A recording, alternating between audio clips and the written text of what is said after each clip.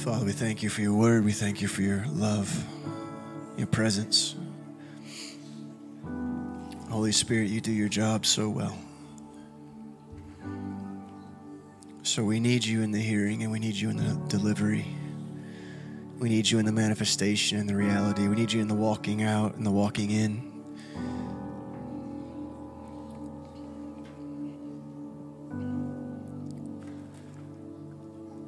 Teach us to be dependent upon you and you alone. Not our mind and not our emotions, but just you.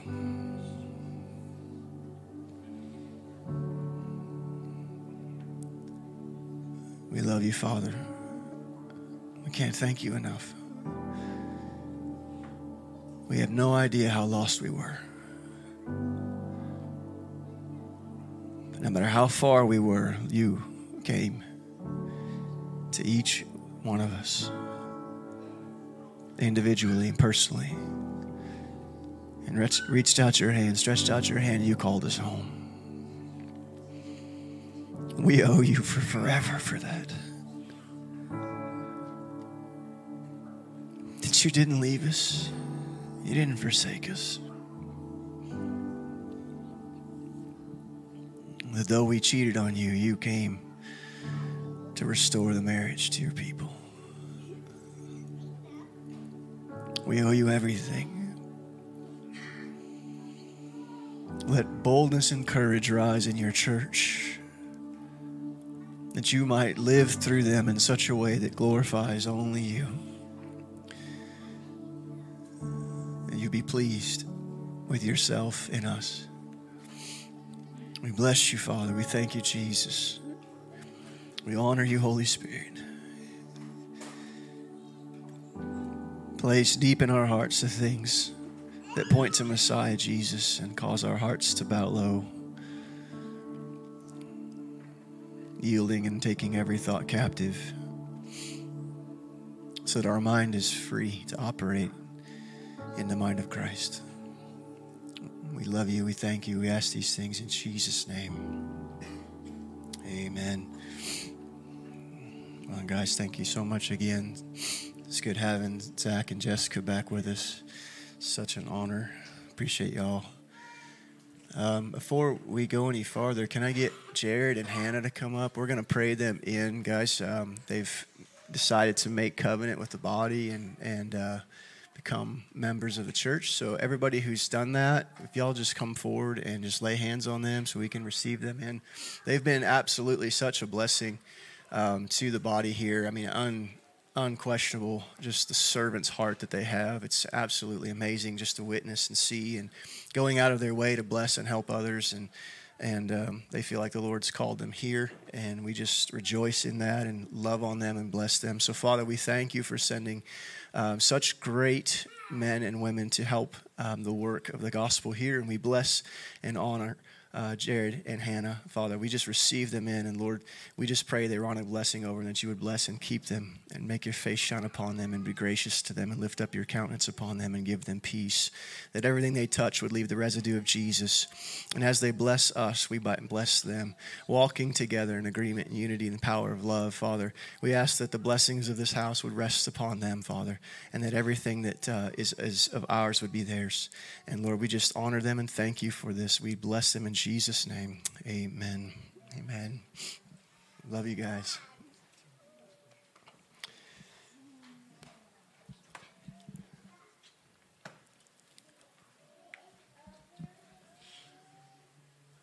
I don't know. I feel like there was something else I was supposed to do. I don't remember. Tell a joke. Ariel wants a joke. I don't know. Do I have a joke for you, Ariel?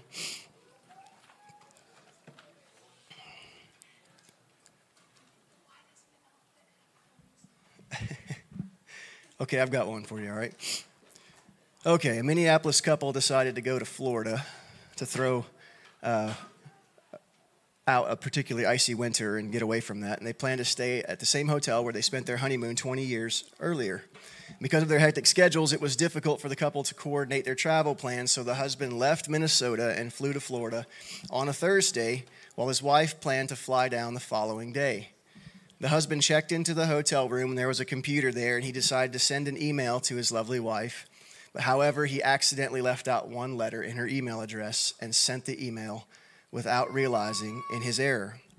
Meanwhile, somewhere in Houston, a widow had just returned home from her husband's funeral, and he was a Baptist minister who was called home to glory following a heart attack. And so the widow decided to check her email, expecting condolences from family and friends. But after reading her first email, she screamed and fainted, and the widow's son rushed into the room, found her on the floor, screaming in front of the computer screen, and it read this: "To my loving wife, I've just arrived today. I know you're surprised to hear me. They have computers down here now, and you're allowed to send emails to your loved ones. Since I've arrived, I thought I would send you an email, and everything has been prepared for your arrival tomorrow. Looking forward to seeing you then. Hope your journey is as uneventful as mine was. P.S. It sure is hot down here." Yeah. Oh my goodness.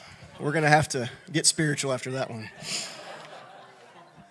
There you go, Ariel. How's that? Okay. Yep. See, that helps y'all pull down pedestalizing here. Okay, turn to Matthew chapter 4. There's a couple of things that are on my heart, and I've been going through some things with the body, and it's great seeing all of you. I know a lot of you have been gone and out and busy, and we appreciate you coming, and we love everybody here, and we just bless and honor you. So just bear with me as I try to unload my heart, because there's some things that I feel like are important for those of us who have been following Jesus for any length of time.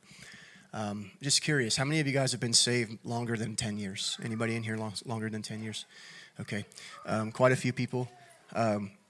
In that time frame, those of you who have been saved a little bit longer are going to understand more of what I'm talking about, okay, this morning.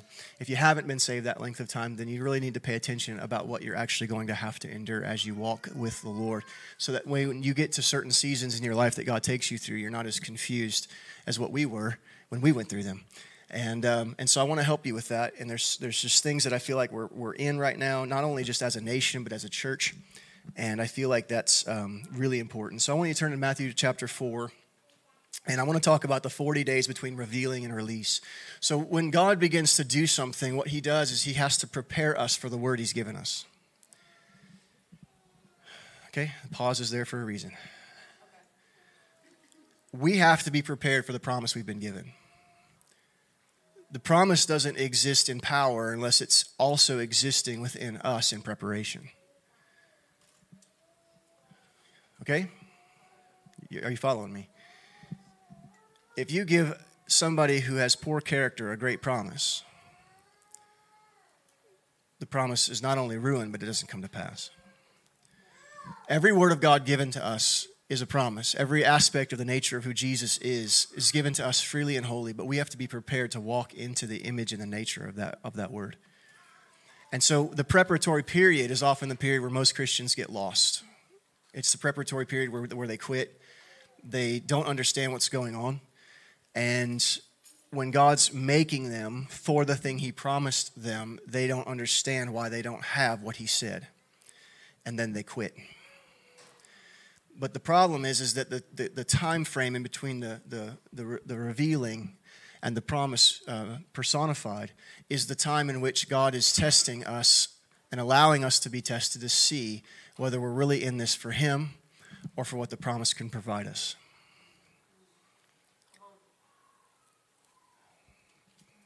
Because every promise given to you here, if it's only for your satisfaction, it is not eternal.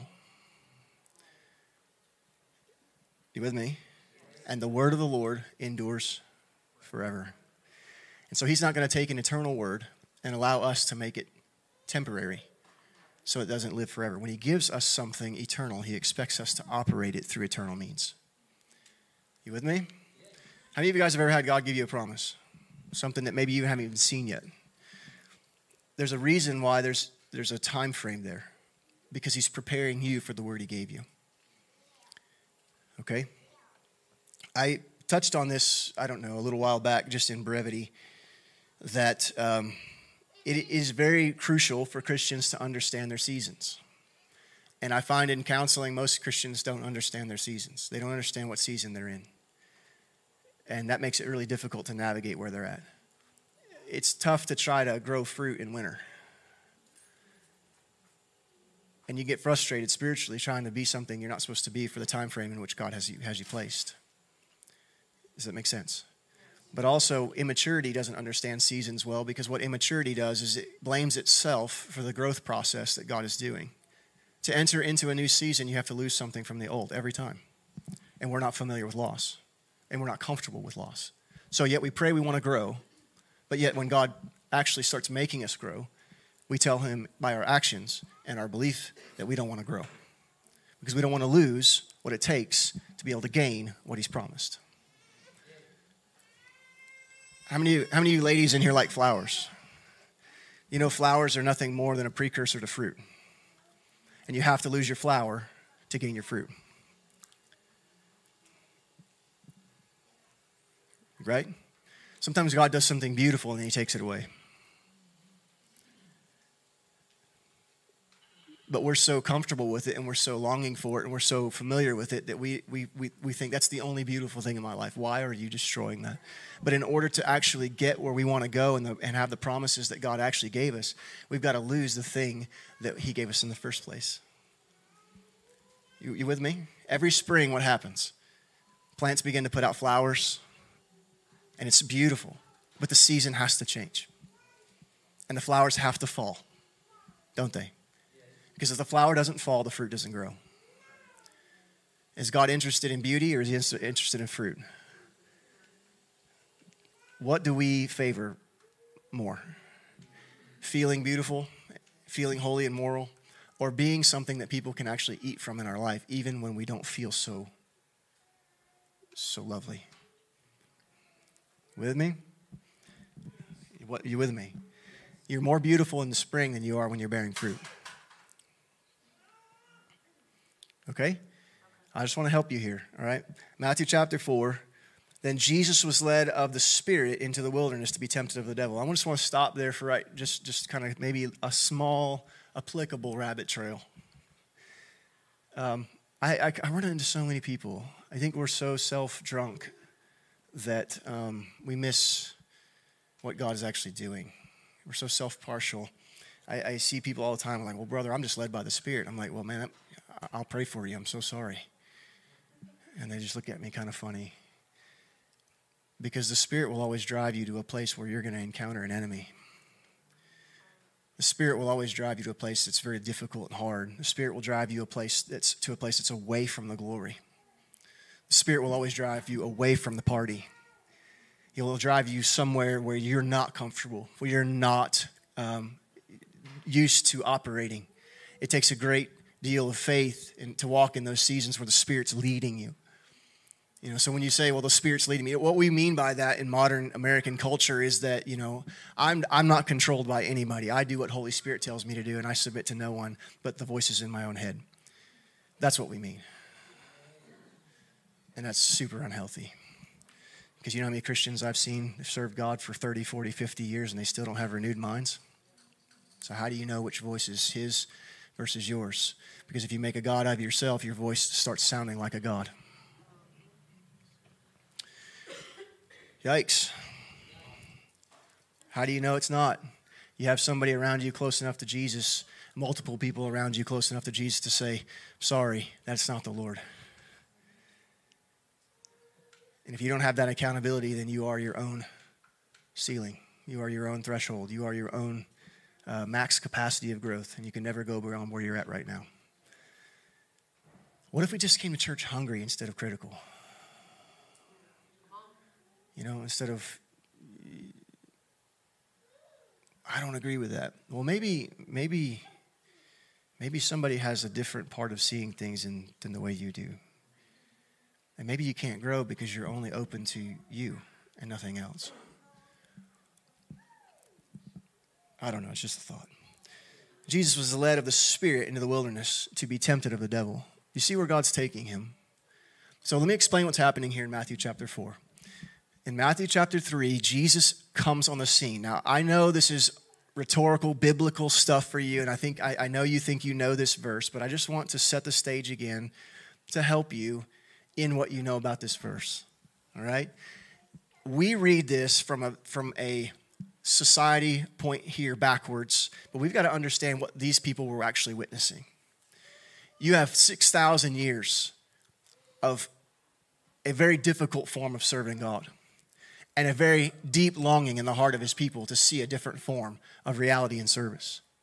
They prayed for this moment, for the manifestation of the Messiah. You understand this? They waited for thousands of years. And in this point right here, they just come out of 400 years of prophetic silence. There was not a single word given from God for 400 years during the Maccabean period.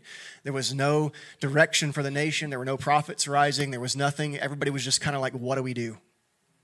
We just exist. We just exist and we suffer. And so in a sense, Israel had just come out of a major wilderness of the Word of God for 400 years of silence. And then all of a sudden, the silence is broken by the Word himself. Not spoken, but revealed. Think of the power of that moment. Jesus comes out of hiding, and he comes on the scene, and he says, I am he. Think of the weight of that moment. John the Baptist, the last prophet of the Old Testament. Kings in the Old Testament had to be anointed by prophets. And the last prophet of the Old Testament was there to anoint the first king of the new covenant. And he said, behold, look, the Lamb of God has come. Can you imagine the hearts of those people going, oh my Lord, what is actually happening? We have endured so much waiting, and the time is now. I mean, I can see there's people in the crowd just blown away. And then not only that, he gets in the waters and he's baptized. And Mark's gospel talks about the sky opening in the same verbiage as when the veil of the temple was rent. In other words, there was an earthquake and it was a violent ripping. And what happens is he gets in that water and this earthquake happens and this voice comes out of the sky and this power comes down. And don't tell me everybody didn't feel it. I mean, glory came down. And Jesus comes out of the water. The Spirit comes down on him like a dove. Everybody's just jaw-dropped watching this moment happen. This final act of the old being completely done away. And what's coming next? We don't know. But it's here. And the glory in that moment had to have kind of almost settled in the minds of the people that this is how it's going to be. Like this level of intensity and emotion and power and shaking. This is how the New Testament's all going to be. It's awesome. And then what happens? Jesus leaves that entire power-filled moment where we would stop and build a church. And he's driven by the Spirit away from the popularity, away from the acceptance, away from the applause of people, away from all the things everybody's saying we want you to be, and he goes to be with the devil for a while. Tell me you don't think different than God. You know what we call that first part of that story? We call it revival. And that's what we're praying for. But you know what Jesus wants? He wants revelation. He wants to be revealed. Revival is when God shows up. Revolution is when God's revealed. He overturns things. See, revival can come without anything being changed in your life. Ask me how I know that. I was in Brownsville in the 90s, and I saw people just hammered under the glory. I mean, myself included, and most of those people are atheists today. I've learned one thing: revival doesn't change people. A revelation of Jesus does. And a revival doesn't always produce a revelation of Jesus.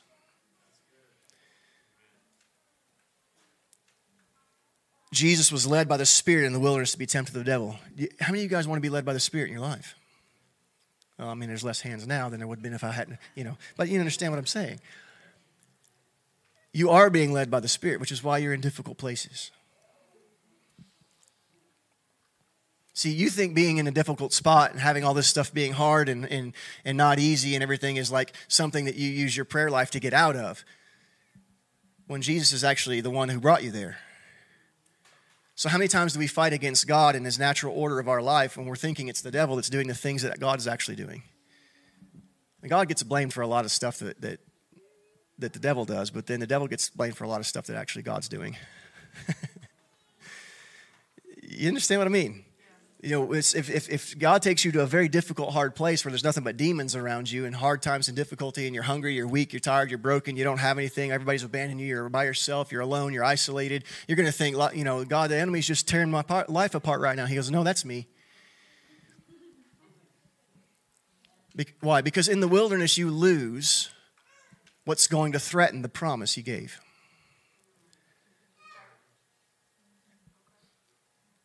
There's only one place to lose something of yourself, and that's in a wilderness type experience. I'm going to jump ahead a little bit just so I can give you context, but we'll return to it. But you understand how Joseph and Moses had a promise from God, and David, all of them had certain promises from God, and they had to undergo certain things that were very difficult. What did they lose? They lost the thing inside of them that threatened the promise in the first place. The wilderness doesn't teach you anything. It removes something from you. You don't learn anything in the wilderness. You just lose the part of you that's going to threaten the promise of God. You lose the itch, the human itch, the Adamic nature to meddle with God's plans. See, Moses had an idea of how he thought things were supposed to be, and he screwed it up. What happened? He went to the wilderness for 40 years, and he lost that meddling factor of the Adamic nature, and he's like, this time, like, you do whatever you want. I'm not messing with it anymore. That's the difference between maturity and immaturity. Christians in immaturity have a lot of zeal, and they go approach the promise of God, and they think they get a call of God in their life, and they get into it, and they screw it all up. Whereas a mature person gets the call of the Lord, and they just sit there. And the young people are like, why aren't you moving? I've learned not to. You go ahead. I'm going to wait on him. But he gave us a promise. Yeah, but it takes him to fulfill it too. I have so many young people that come to me all the time like, oh, God's given me a ministry of evangelism.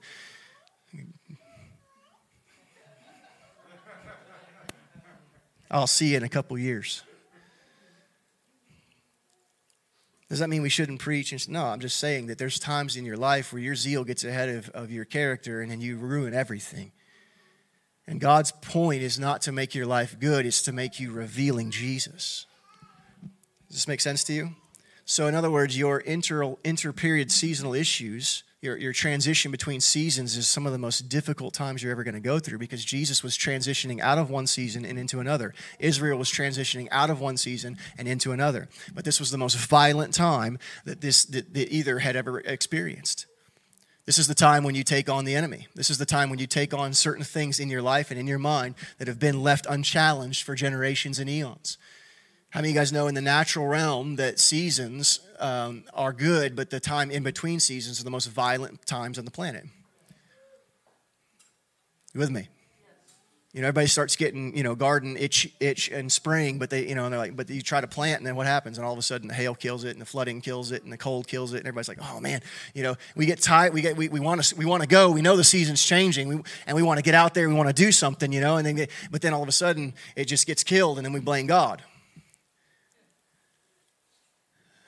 Because it takes time to actually go through the distance between spring and summer.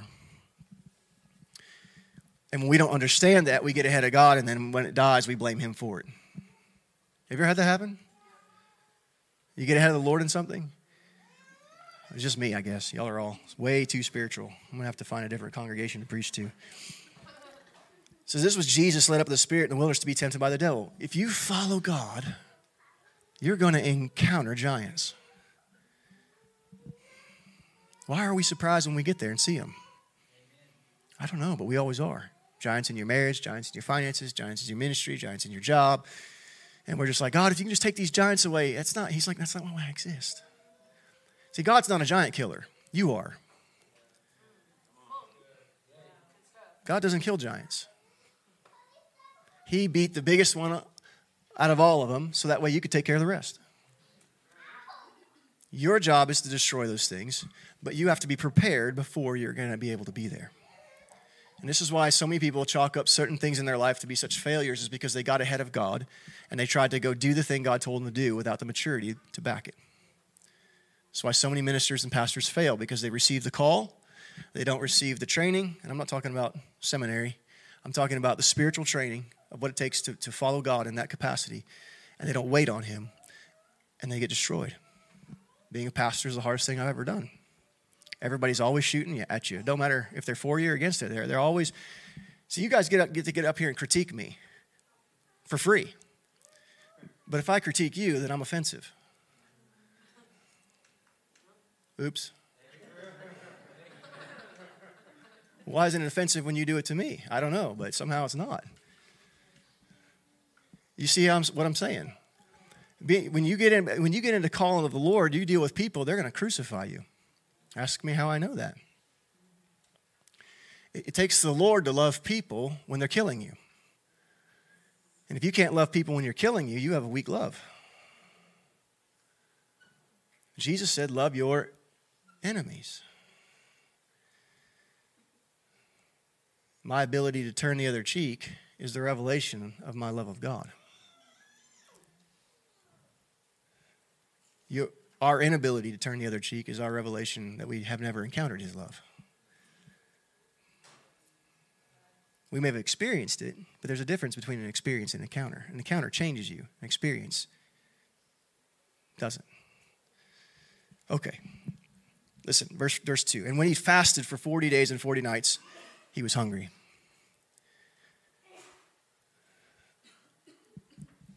The wilderness is going to lead you in a place of weakness. Uncertainty. You're going to run to your pastor and go, I just don't feel it, man. I'm just so weak. I don't know what. And if he's a good, smart man, he's going to say, everything's just fine. You're okay. Nothing wrong. Well, then why do I feel? Because you're in between seasons. And if you don't do this right, you're going to stay where you were. And the weird part about it is the human side of us wants to be where we were. The God part of us wants to be where he's taken us. And then we're confused.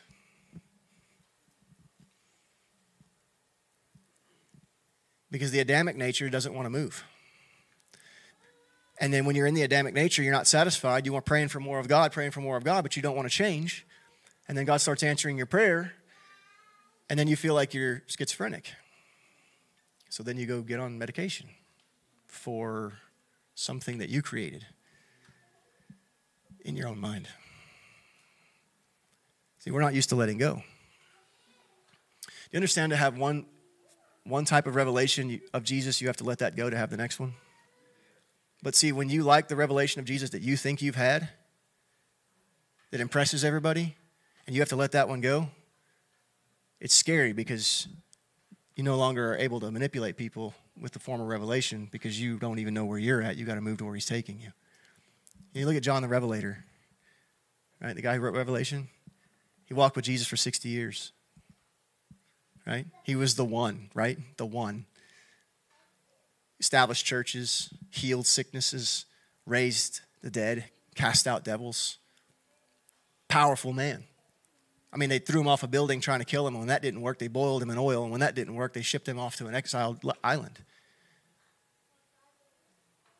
And then what happened? You're talking about the one who laid his head on Jesus' chest, the one that we say we want to be like. And then he gets in a different element. And what happens? God takes him higher. He sees Jesus like he's never have before, and he falls at his feet as though he was dead. I mean, he should have been like, oh, hey, Jesus, what's up, man? Long time no see. It's been awesome. I mean, I've been doing all this stuff for you. That's not what happened. As soon as he saw a new revealed part of God, he just fell on his face. And everything he thought he knew about Jesus before completely washed away, and this man standing before him was a brand new figure of God he'd never seen. He was like, I'm so in love. But he had to lose the former idea of who Jesus was to be able to gain what Jesus really is. And there's times in your life where you've established ideas of who you think Jesus is, and it's keeping you from the Jesus he wants you to see. It's not that what you had was bad. It's that what you need is better. You say, I don't know if I believe that. Well, here's the thing. How many of you guys knew God as a forgiver before you knew him as a healer? How many of you knew him as a healer before you knew him as a restorer? Yeah? How many of you guys knew him as, a dictator before you knew him as a father? See, our idea of God changes because he's leading us from one place to the next. And if we're not willing to let go of our idea of who he is, then we're going to be really frustrated. I'm just teaching you this morning. I'm sorry if I'm not as dynamic as what you want me to be, but I'm not here to please you. I'm here to please him, you know? I don't care about opinions. I'm too old to care anymore. So the leading of the Spirit leads you to a severe testing. Oh, it always does. And then people sit in my office and they're wondering why they're being tested. It's like, you prayed to be led by the Spirit. But I didn't think it was going to be this way. Well, what did you think it was going to be like? Like this big party, and all of a sudden you're this person who just, waves their hand and then thousands of people fall out into the glory? Do you know what it takes to get there? You know how many deaths you have to die to get to that point? Do you know how offendable you need to be? You know how you understand how unmoved you need to be able to be in that position. And like Abe said during the announcements, if getting called a name offends you, you've got a long way to go. There's so many people in this town that call us a cult. It doesn't even faze me anymore. I'm like, yeah, if this is a cult, then I want to be a part of it. That's fine. Bring it on.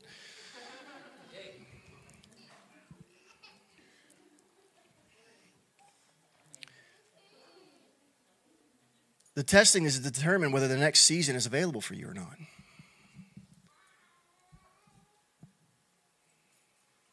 Do you realize you keep yourself from where you want to be more than the enemy ever does? So when it's time for you to grow, here's exactly what happens. God begins to take from you something that was familiar to you, and you begin to kick and scream like a baby, just like me. And we don't know what's happening. And then we go through this very difficult time in between. And God is using and letting the devil kick our rear ends to see how we're going to respond, to see if we're worthy of the next season he's taking us to. How we respond in between seasons determines of whether he takes us to the next one or not. This is why people don't grow. Ask the children of Israel. 9-day journey took 40 years. Why? Because they weren't ready for the land and the promise that he gave them. The promise was real. They were not. Does it make sense? If Jesus would have failed here between verse 1 and verse 2, it would have been over for us. How he performed here in the wilderness determined whether his new season would be able to come forward. And do you realize what happened? He gets out of this season. He beats the devil, and we're going to go through it here in a second. But he beats the devil. He gets out of this season. It says, then he came out of the Spirit endued with power, or in the wilderness endued with power. See, we want the power without the purging. That's what we want. If you actually ever meet a man or a woman full of the anointing and the Holy Spirit of God, full of power, you're looking at people who have died 1,000,000 deaths and stayed when everybody else ran.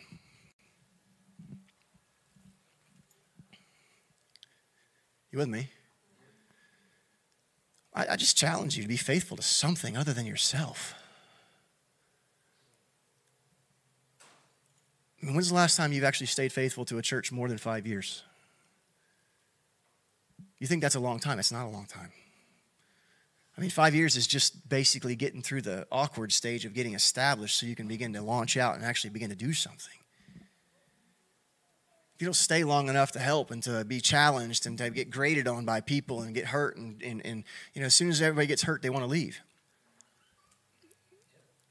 Well, do you realize you're not the only one that was probably hurt in that scenario? You know what I found out over the years is that when someone says the pastor hurt me, that person hurt the pastor probably 100 times before that pastor ever hurt them. Most of the time. I'm not talking about somebody who does something completely stupid and immoral and breaks the church. That's demonic. You understand what I mean? We have to stay faithful because in staying faithful and staying planted, we endure seasons. When I first moved here in 99, I got treated absolutely horribly by almost every church that I encountered here in this town. I mean, every one of them treated me absolutely terrible. The leaders, the pastors. Most of them, not all of them. And I was like, where did I move to? I was shocked. I didn't understand. But you know what, guys? I stayed long enough that every enemy I had is now gone. They quit. I didn't. They're all gone. They're not in this town. They're nowhere around. They left. And I'm still here. Because I've endured seasons in my life, and I've stayed faithful to what God's called me to do. Does it mean it's awesome and powerful and magnificent? No, it's hard, it's difficult, it's weird. Sometimes we get called names and all that kinds of stuff, and it's just like, whatever, we're going to keep moving on. You have to stay long enough to be able to be effective in somebody's life, because it's not about you, it's about the person sitting next to you. And if you're not willing to pour yourself out for them, then you're selfish. If your Christianity is about you, then you got the wrong gospel preached to you. And I don't know who told you that, but it wasn't me. And I apologize for them, but now it's time for you to take your own responsibility.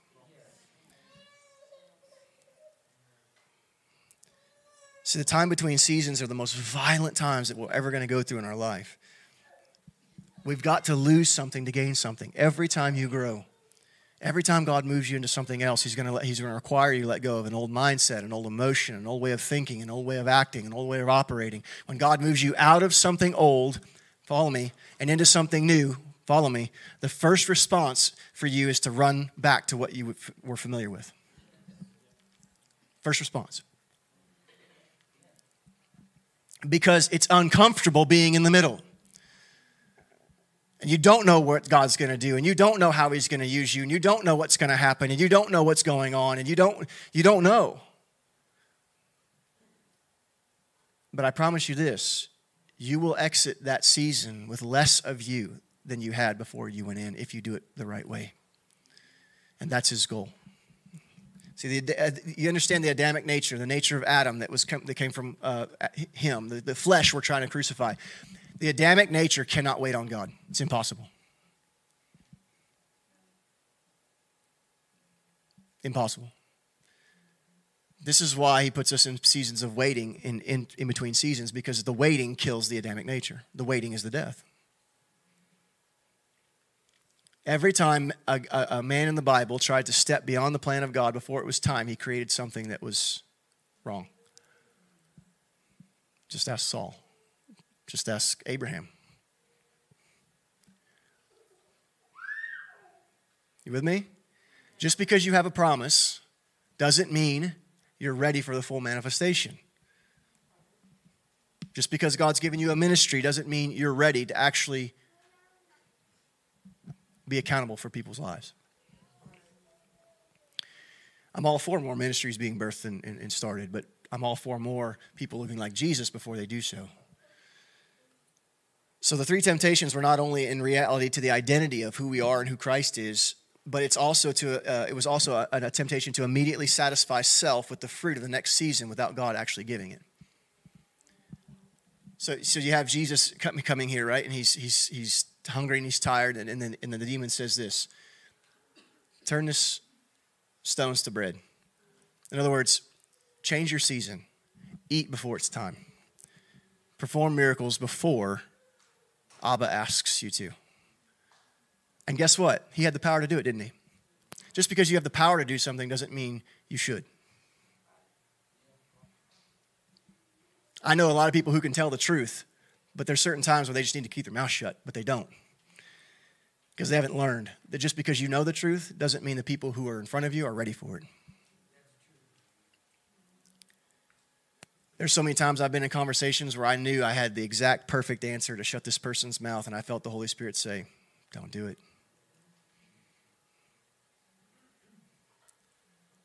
So I just grin and nod and walk away. You understand? Not everybody can handle what God's given you. Sometimes you can barely handle it.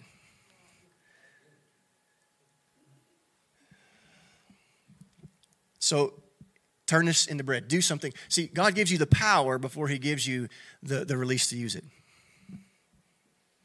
And as soon as we get the power, we want to go out and just touch everybody on the forehead with it. And He's just like, wait a minute, why don't you wait on me? Wait on me for power, and then wait on me for the ability to use it. You with me?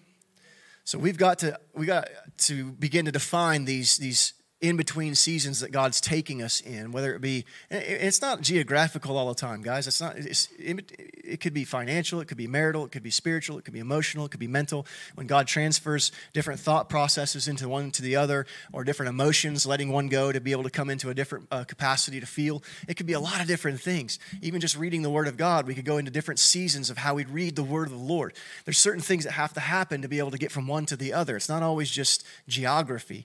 There's so many things that we do to screw everything up in everything else that we, like I said earlier, we were carrying so many burdens that we put on ourselves that God didn't put on us.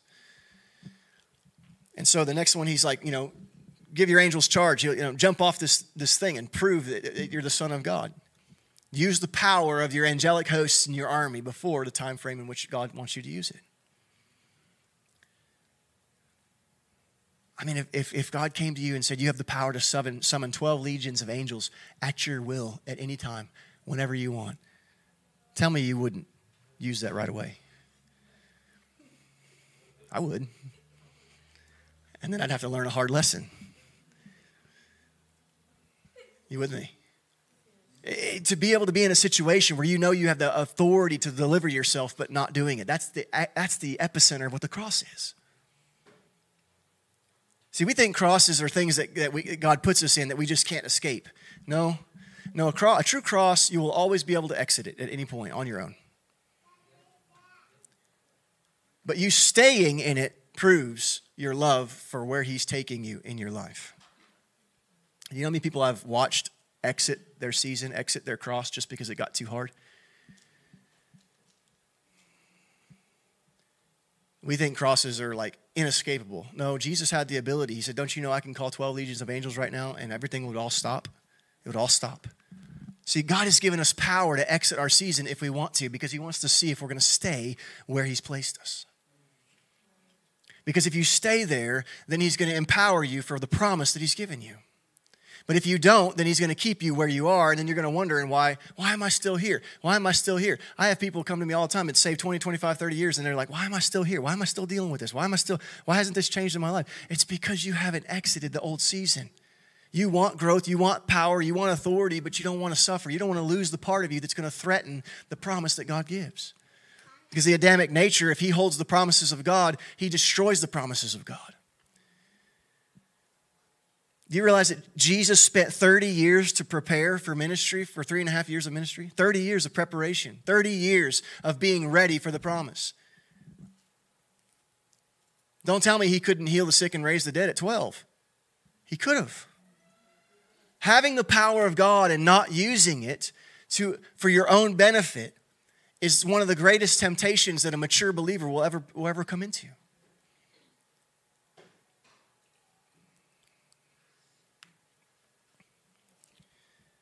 We just think if we have the power, we just blow it on everybody. Now, Paul told Timothy, you commit these things to faithful men. In other words, you don't tell anybody what I'm telling you unless they first prove themselves faithful to you first. See, we go into a church and we look at the church like the church is on trial. Well, I'm going to come in here and just see if I agree, and if this place is good enough, I'll join. Well, a true church will look at you the same way and go, we're testing you too, and if you don't lean up to where we think you can come, but you're not going to join. I've actually had to tell people who wanted to come join this church, and I was like, everybody, no, we don't feel it. Like you need to go. There's something else in your life you need to go do. We love you. You can come visit, but this is not a fit. That's hard, isn't it? Well, as a pastor, you're supposed to fill the pews. No, I'm supposed to glorify Jesus. If he fills the pews, fine. If he doesn't, I'll preach to 2. I've done it before. See, open doors aren't assigned to a true believer.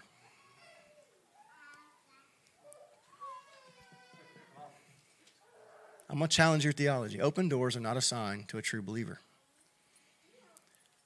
In these 3 temptations, the devil gave Jesus 3 open doors. Factual, reality, door opening. The last one being the biggest. I'll give you all these people you came to save without the cross because they are mine to give. Well, I got an open door.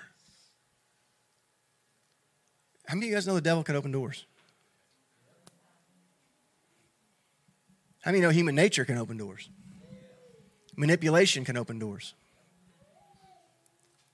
Just because an open door comes, it's like, well, it's the Lord. I've had so many people come to me, and I knew it wasn't the Lord. But like, oh, I've got an open door. And I'm like, oh, no. Oh, geez. Okay. All right, go ahead. You know, because you can't tell them. Some people come to me like, God said, God told me, and I know he didn't. It was their own head, and I've submitted to the body, and I ask other people who I trust, and I'm like, hey, this person said this. Do you think that that's the Lord? And they look at me like, what, are you kidding me?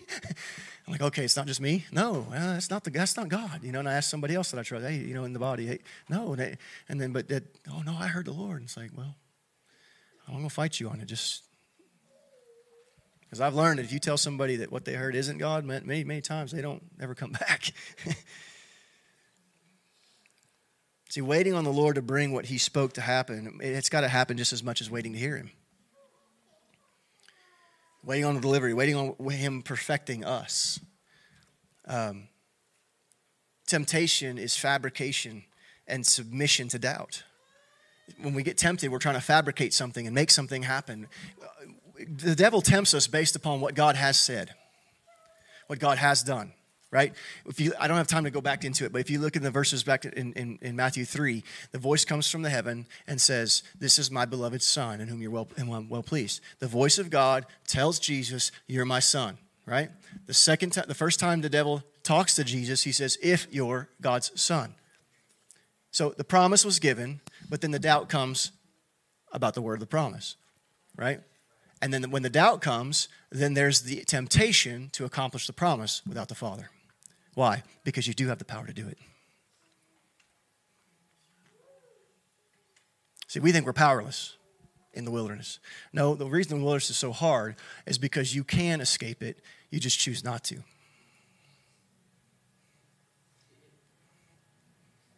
Because you know why you're there. Why are you there? For others. Because it was Jesus' hunger in the wilderness that gave him the authority to feed the multitudes. If he would have fed himself, then he wouldn't have the authority to be able to conquer starvation in someone else. Sometimes God takes you through hard things in a difficult place in the middle of something that's going on, not because he's trying to be sadistic and take you through something hard. It's because you're about to meet somebody who's going to need you owning that authority that wilderness offers you. And they need you to beat that season and not run from it like most Christians do.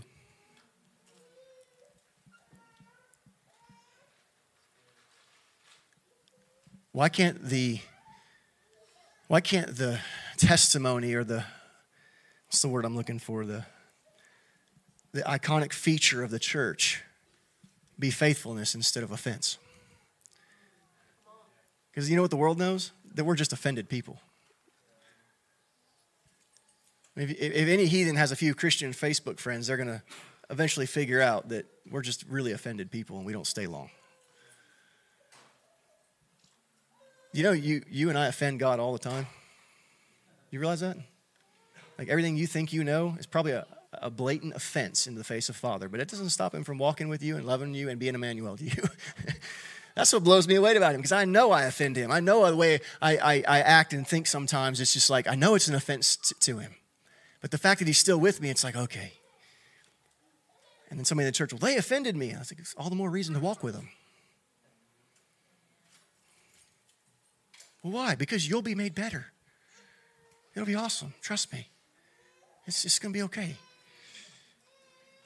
See, in Job 12:22, it says that God discovers deep things out of darkness and brings out to light the shadow of death.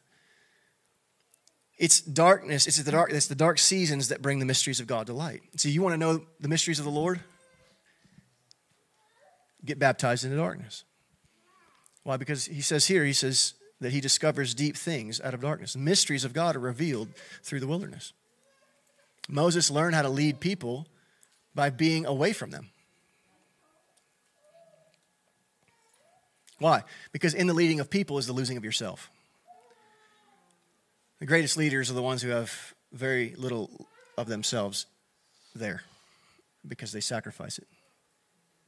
And they're not seeking position or superstar Christianity like this, I don't know what you call it, this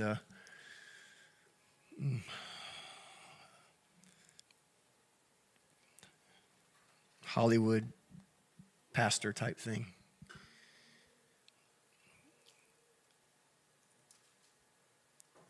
Go to Colossians chapter 1. I want to show you this. It says, to whom God would make known the riches of his glory, of this mystery among the Gentiles, which is Christ in you, the hope of glory. So Paul's writing here to Colossians, and he says that God would make known, it's the Father's will and desire to make known the riches of the glory of this mystery. The riches of the glory of this mystery. That God wants to make known the riches of the glory of this mystery. What mystery? That Christ is in you, the hope of glory. Why do I say that? Because when you're going through these hard seasons, it's not about getting through the season. It's about Christ in you through the season. See, our goal is always to grow and be morally more this or that or whatever, be able to be more comfortable in our skin, look in the mirror, but that's not God's goal for you and I. His goal for you and I is him in us, the hope of glory. That's the mystery. The wilderness just facilitates that goal. So when you understand that the wilderness is there so that him inside of you can be manifest in a very difficult, dark situation, you know that you're accomplishing your purpose right where you're at, and you don't have the itch to leave. Because how else is Jesus going to be shown in the midst of darkness unless he's shown in darkness in you? If everybody leaves a difficult situation, where's the light going to go? But we're more preferential about how we feel about what happened than what God has placed us in. See, it's Christ in us, the hope of glory. The goal is not seasonal transformation. The goal is not you from getting from one season to the other.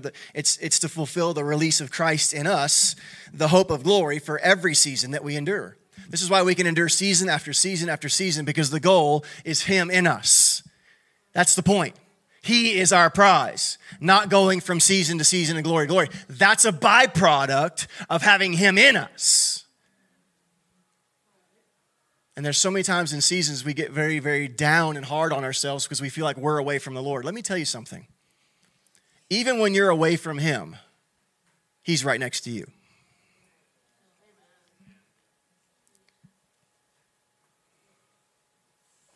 So what are you going to look at? How far you are away from him or how close he actually is to you? Which one is going to control your vision? Because that's going to control your relationship. And if you continually see him as you being far from him, then you're going to perceive it that way, believe it that way, and then the reality is going to be that way, and then you're going to feel like he is that way. And then you're going to spend your entire relationship with Jesus trying to get closer to him when he's already right next to you. See, the goal of Christianity is not about what you aren't and what you won't be. It's about what he is and what he always will be. Which means at any point, at any time, the burdens fall off. Everything gets really easy because you realize the whole point is him being with us, not as much as us being with him. He said, make us one. He said, I will always be with you. He didn't say you will always be with me. He said, I will always be with you. Whose responsibility is it to be with who? It's his responsibility to be with us. It's our responsibility to obey him who is with us. And if he says, stop and wait, hang out here just for a minute, everything inside of you is going to squirm and itch and crawl, and it begins to die.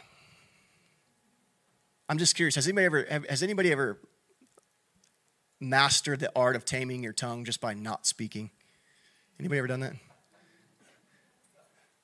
I mean, I may not be perfect, but I've done a pretty good job compared to where I was. But here's the thing. How I started doing it is like every time I just want to say something, I would force myself not to say it. And everything inside of me would just go, and I'd feel this all through me, man. It was horrible. And then I just, and then, for like 20, 30, 40, 50 minutes, an hour, 2 hours later, I'm like, I can say this, I can say that, and it's just, you just go. But after a while, if you stop and don't talk, then what happens over time is that you begin to actually not care anymore. You're just like, See, we think it's super spiritual, like to tame your tongue. No, it's not super spiritual to tame your tongue. You just swallow it and don't speak. until you learn that that's the way you get through things. And then all of a sudden, after you learn that stuff, you begin to feel differently. Why is that important? Because when we learn how to navigate these seasons, what we're doing is letting the flesh die.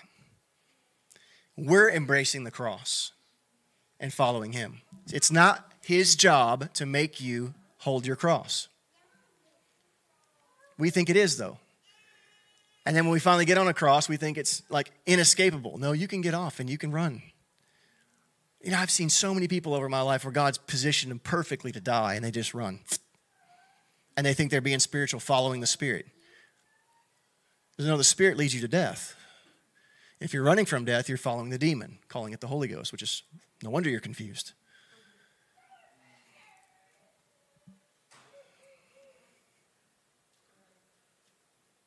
Anything that removes more of you and reveals more of him is the Lord. I don't care how hard it is. I don't care what you hear in your head. There's certain times where I feel like maybe the Lord's saying something to my brain, but I also know that the principles of what it's actually saying is completely against what Jesus lived in the flesh, and so I know it's not the Lord.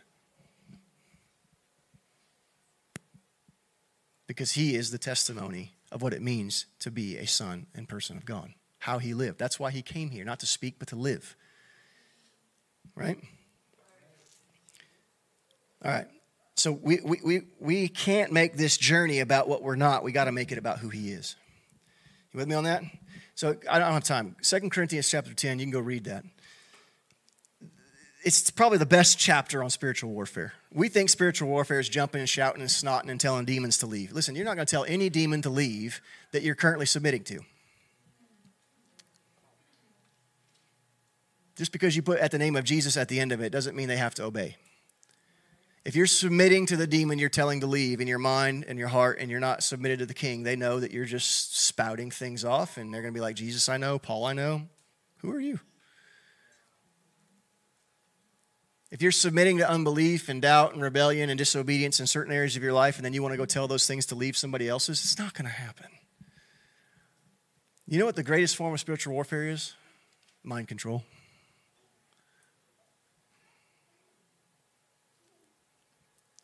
The ability to take thoughts captive. Because the demon operates through your head. Every temptation Jesus went through, he had to think about it first. Every one of them. 90% of spiritual warfare is in your mind. Temptation, in that interseasonal place, that testing always comes to the mind. If your mind's not renewed before you get to a place that is in between seasons, then you're probably going to end up failing in between that season. Your responsibility in your seasons are your renewal of the mind. And when you are renewing your mind in those seasons, then you're preparing your mind for those difficult mind-bending seasons that are in between. Does this make sense? Somewhere Jesus figured out, no, I have to suffer and die. So everything that caused him to have an opportunity not to suffer and die, it was simple. He knew it wasn't the will of God.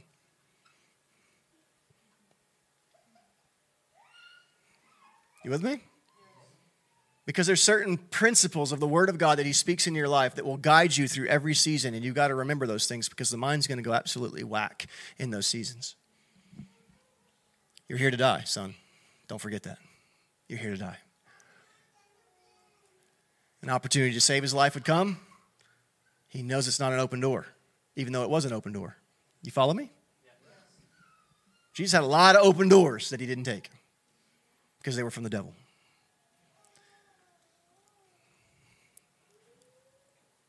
We give power to what we believe. Waiting on God is never wasted time. Never. 40 days seems like a long time to wait. But 40 years is longer. It's faster to do it God's way. It may seem slow. It may seem hard. It may seem like it's never going to change. But if you're walking with him and you're walking through this with him and you're keeping your mind straight and you're following this path of Messiah Jesus, and no matter how hard it is, no matter how hard it hurts, no matter how much it's tough to stay, and you do that, then 40 days is always shorter than 40 years. It's faster to walk with Jesus, even though it seems so slow sometimes. It's even a principle in discipleship. Do you realize you can get the whole world saved faster by discipling one person a year than you can from a mass evangelism? The multiplication factor begins to compound itself over a certain point, and then at some point, the whole world gets saved in less than 30 years. It seems slower in the beginning, but over time, it actually works faster, and that's the way Jesus works. The devil wants an immediate shot, immediate satisfaction, immediate gratification, immediate problem fix. You guys realize that sometimes God doesn't take problems and let them go away just because of how it affects you. He keeps the problem there because you're responding in a way that he needs to fix. And as long as you keep responding that way, he's going to keep the problem there. Bad marriages, it's like somebody's responding this way constantly. Well, why won't my marriage ever change? Probably because you respond the same way every time. But I can't. No, you can. You just choose not to. It's just hard when they push that button. If you would just be like Jesus because you can, because he knows he has given you the power and the authority to do it, you can do it. You can be like him. He gave you everything you needed. You don't have an inability. You don't have a deficit. You're not waiting on anything other than him to change your season. He's not going to do it until you use the power he's given you to stay where you're at, not fight where you're at. I know it's not good preaching, but we create our own chaos.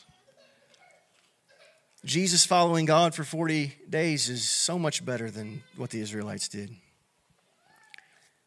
You guys understand you need joy during your transformation. When you're transferring seasons, you need joy. It's hard, isn't it? Anybody ever been through a hard time where God's transitioning you from one to the other and you have no joy? Do you know why you don't have any joy? Let me tell you why. Because you've lost sight of love. Bottom line. You've lost sight of the purpose of the season. You lost sight of love of God. You lost sight of love of another. You've lost sight of love. If you lose sight of love, you lose sight of joy. Why? Because it's love, joy, peace. You can't have joy without love. If you miss the love, the joy and peace and all the other stuff, it doesn't come. You either fail to believe you are loved by God, which is why you think you're in that situation and he just doesn't care about you, and you've lost sight of love, therefore you lost your joy, or you've come to a point where you don't love others, which means you're stealing your own joy from yourself. Stop robbing from yourself. If you don't love others, you're stealing your own joy. That's good preaching, Chad. I mean, you just keep going. I don't know. Maybe I should quit. All right, you guys follow me here. I'm trying to help. I'm trying to help you get through what you're going through. I don't care whether you like me or not. I'm trying to help you. I want you to succeed in the Lord. In Psalm 46:10, you guys all know it. You probably have a refrigerator magnet somewhere in your house. Be still and know that I'm God. Right? So it's real simple. Ready for this major revelation? He's God, not us. What makes you think, what makes me think we can add to the circumstance and make it better or faster? Don't you understand he has everything under control and he doesn't need you meddling in his business? He just needs you to obey when he tells you to obey and wait when he tells you to wait. And if you're suffering, it's season time to wait. And if you're moving forward, it's time to move forward. But I'll tell you this, when God moves you forward, no one's going to stop it. You don't even need open doors. They will just bust open if they're supposed to. You don't have to wait on them.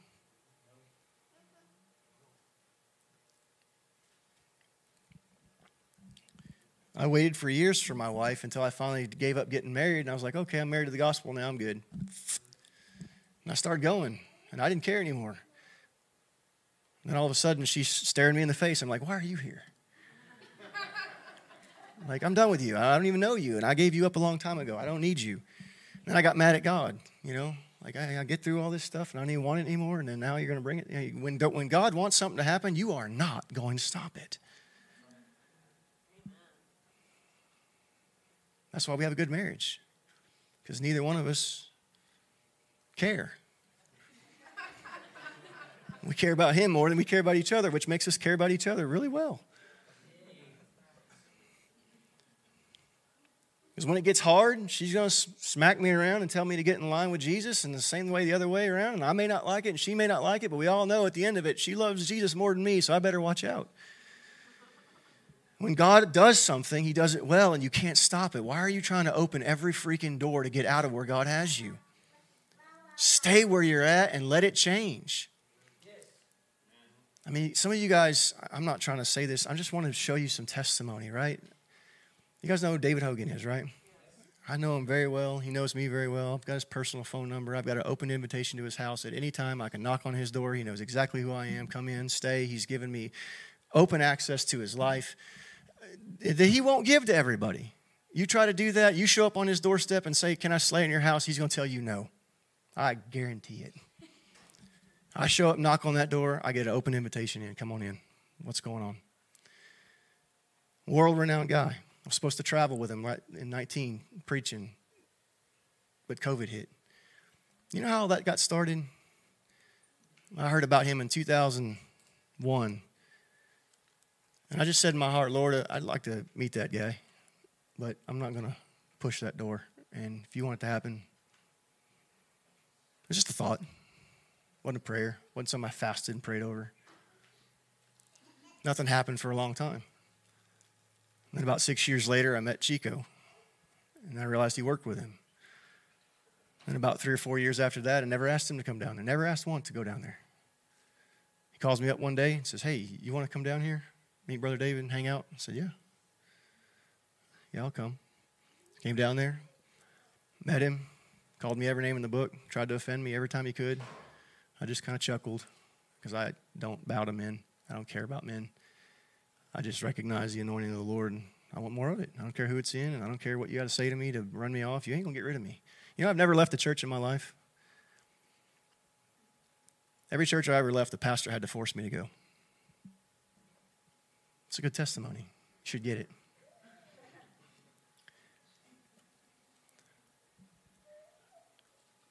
And now I can walk up to him at any point, any time, because I've got access. And I stayed faithful, and I let God open those doors, and he just made it happen. And I've been down with him several times, a bunch of times I've had him here, a bunch of times. He's a good friend of mine. You know, I'm just saying that if you let God do what God wants to do, he'll do it. And some of you may not even like him. Well, that's fine. Use your testimony the other way. Figure out what you do like and what you do want, what God is doing for you, what God is saying, what is in your heart, and let him bring it to pass. And understand that when it gets difficult, those difficult times are his preparing you for the promise that he gave. God doesn't pay right away.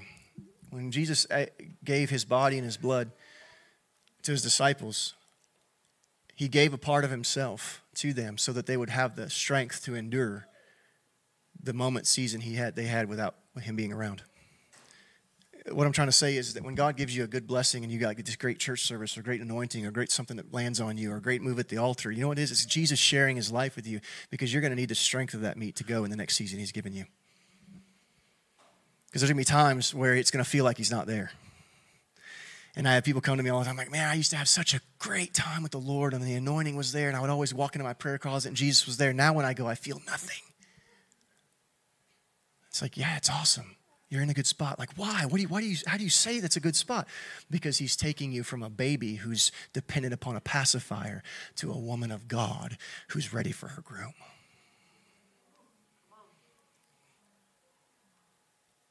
But I don't like it. Well, yeah, growing up's hard for me too. But if I have to do it, don't expect sympathy from me. I'll give you compassion, but not sympathy. All right? Waiting is the death. If we receive the vision and don't receive the training, then we're going to destroy the vision. The training comes in the wilderness. It's not that we learn something there, it's that we lose something there. There's something about prison, the wilderness, that removes us, something from us that would have destroyed the plan of God.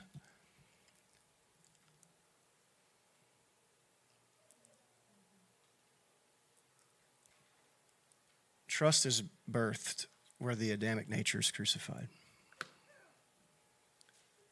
You'll be able to trust the Lord in those seasons in your life that's difficult the more you get rid of this thing. Trust is birth where the Adamic is crucified. When you get rid of this, you don't care anymore about where God has you. I'm going to close with this, but I was 18 years old. I'd always had a degree of anointing on my life. I was 8 years old trying to practice being a preacher, lining my stuffed animals up in my room. I always wanted to be something for the Lord. Never had any friends my whole life. Never, ever, ever. I always had to fight, scratch, and claw for any type of relationship I had, and it was always superficial. Why? Because the Lord was always reserving me for Him. I didn't understand that. But I was 18 years old. I'd received an anointing on my life. I had fasted and prayed more before I was 18 than most pastors do in their entire life. I'd already done a 40-day fast by then. The first time I preached, I quit eating for 5 days at 15. Never fasted before. Just didn't eat for 5 days because I knew the word of the Lord was important, and I knew that if it was going to be in my mouth, I needed to be sanctified because I knew I didn't trust who I was. And God moved. God would always move. And the first message I ever preached was absolutely horrible. But you know what happened? All the youth in the church literally jumped over the pews to get to the altar. Completely overwhelmed the youth minister. She didn't even know what to do. We were in one of those churches. I didn't know what to do because it wasn't a good sermon. But the Holy Spirit fell in the room with power and glory. I started having these signs and wonders and healings and all this stuff follow my life at a young person. People were like, man, in the church I was in, all the adults wanted to start coming to the youth services because I was a youth pastor because God was moving more in the youth services than He was in the adult services. And I thought, man, I'm getting powerful, I'm getting strong. And I go to this conference one time, and this old black lady, she's a prophet. She looked at me and she said, "You're a maverick stallion. And you're pawing at the ground. And you're tearing things up. And you're strong." And she said, "But when a king goes to battle, he doesn't want a strong horse. He wants an obedient one." Oh, I was so mad at her. I thought, she's a false prophet.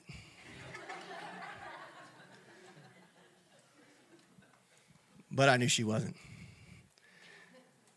And so now when I describe myself as a broke old mule sitting in a stall chewing his cud, just sitting there going, whatever you want to do. You want to kill me? Have at it. You want to use me? Just give me grace. Because I realize people are not changed through zeal. No one's changed because you get a ministry. They're changed because you can actually personify the King in their midst. Having something to do for Jesus is never as important as being with Him, no matter what you're doing. You could stand. I really hope, I don't feel like I did a good job, but I really hope I gave you an understanding of what it means to walk through this time frame between God's trying to change one thing inside of you and into the next. Because it can be a very confusing time. And I'll tell you this, guys, you will need people around you when that happens, because sometimes before you've renewed your mind goes absolutely nuts. Don't be afraid of that. Don't be afraid of opening up. Don't be afraid of being vulnerable. Don't be afraid of finding somebody you can listen to and say, I feel like I'm crazy. Find somebody who's walked that trail, and they're going to look at you and go, you're doing just fine. And you're going to say, but it doesn't feel like it. And then that person's going to tell you it's because you lived your entire life on feelings, and now God wants you to be more familiar with faith.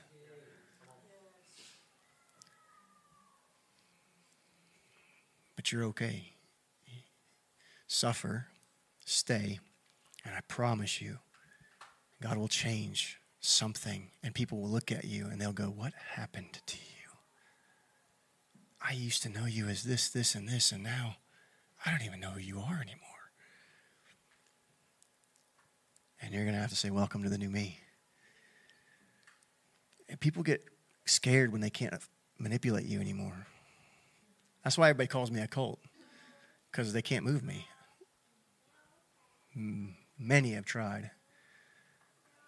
I'm the kind of guy that I will die You'll kill me before I step off of where I know God said to stand. And I'm good with that too. It's not arrogance. It's just I know that if I get outside of his will, I am lost for forever because I've been there. I have been there, and it's terrible. The safest place for me to be is where he is. And if it's suffering, then that's the most glorious part of Jesus I could ever experience is right there. And if I move, I miss my glory. I miss my moment. And if you move, you're going to miss it too. And if you move, he's going to take you the same amount of time frame it took you to get to that same point again before you want to leave again. And you've wasted 2 years because it takes another 2 years to get you back to that point of crushing where you want to leave again. So stay. It's faster if you just stay. Father, thank you for your people. There's such blessings, and they hold such power, and they hold such glory, and they hold such amazing things inside of them. And there's people in this room that have things inside them that they don't even realize are there, and they're world-wrecking anointings. Just so much power even in this small little room. But you're not interested in power because you have a lot of it. You're interested in Christ in them. The hope of glory, the hope of your glory in their circumstance, so that they can be made more like your Son, so that others might come to know you. So, Father, I pray in Jesus' name that you give them grace, and the Holy Spirit, you would just enlighten their eyes of their understanding to know when you're calling them to suffer and when you're calling them to keep their mouth guarded and their heart guarded and to stay and to show Jesus in difficult circumstances. Teach them to navigate the seasons of life just like you did, because you even rebuked your generation that they could discern the face of the sky, but they didn't understand the seasons and the times that they were in. You even said over Israel, you've missed the season and the time of your visitation. So help us not miss that, Lord, that when you're with us and we're going through these hardships, that we have developed such a relationship with you and such a relationship with others that we can lean upon one another and stay, even though we have the power to remove ourselves from the cross, that we would stay there because you stood there for us. And that we're not looking for the next best thing. We're looking for you manifested where we are. So we bless you, Abba. We thank you. We need you in this. Not one person is able or worthy, but you are in us. So we lean on that. We bless you, Father. We thank you. In Jesus' name we ask these things. Amen.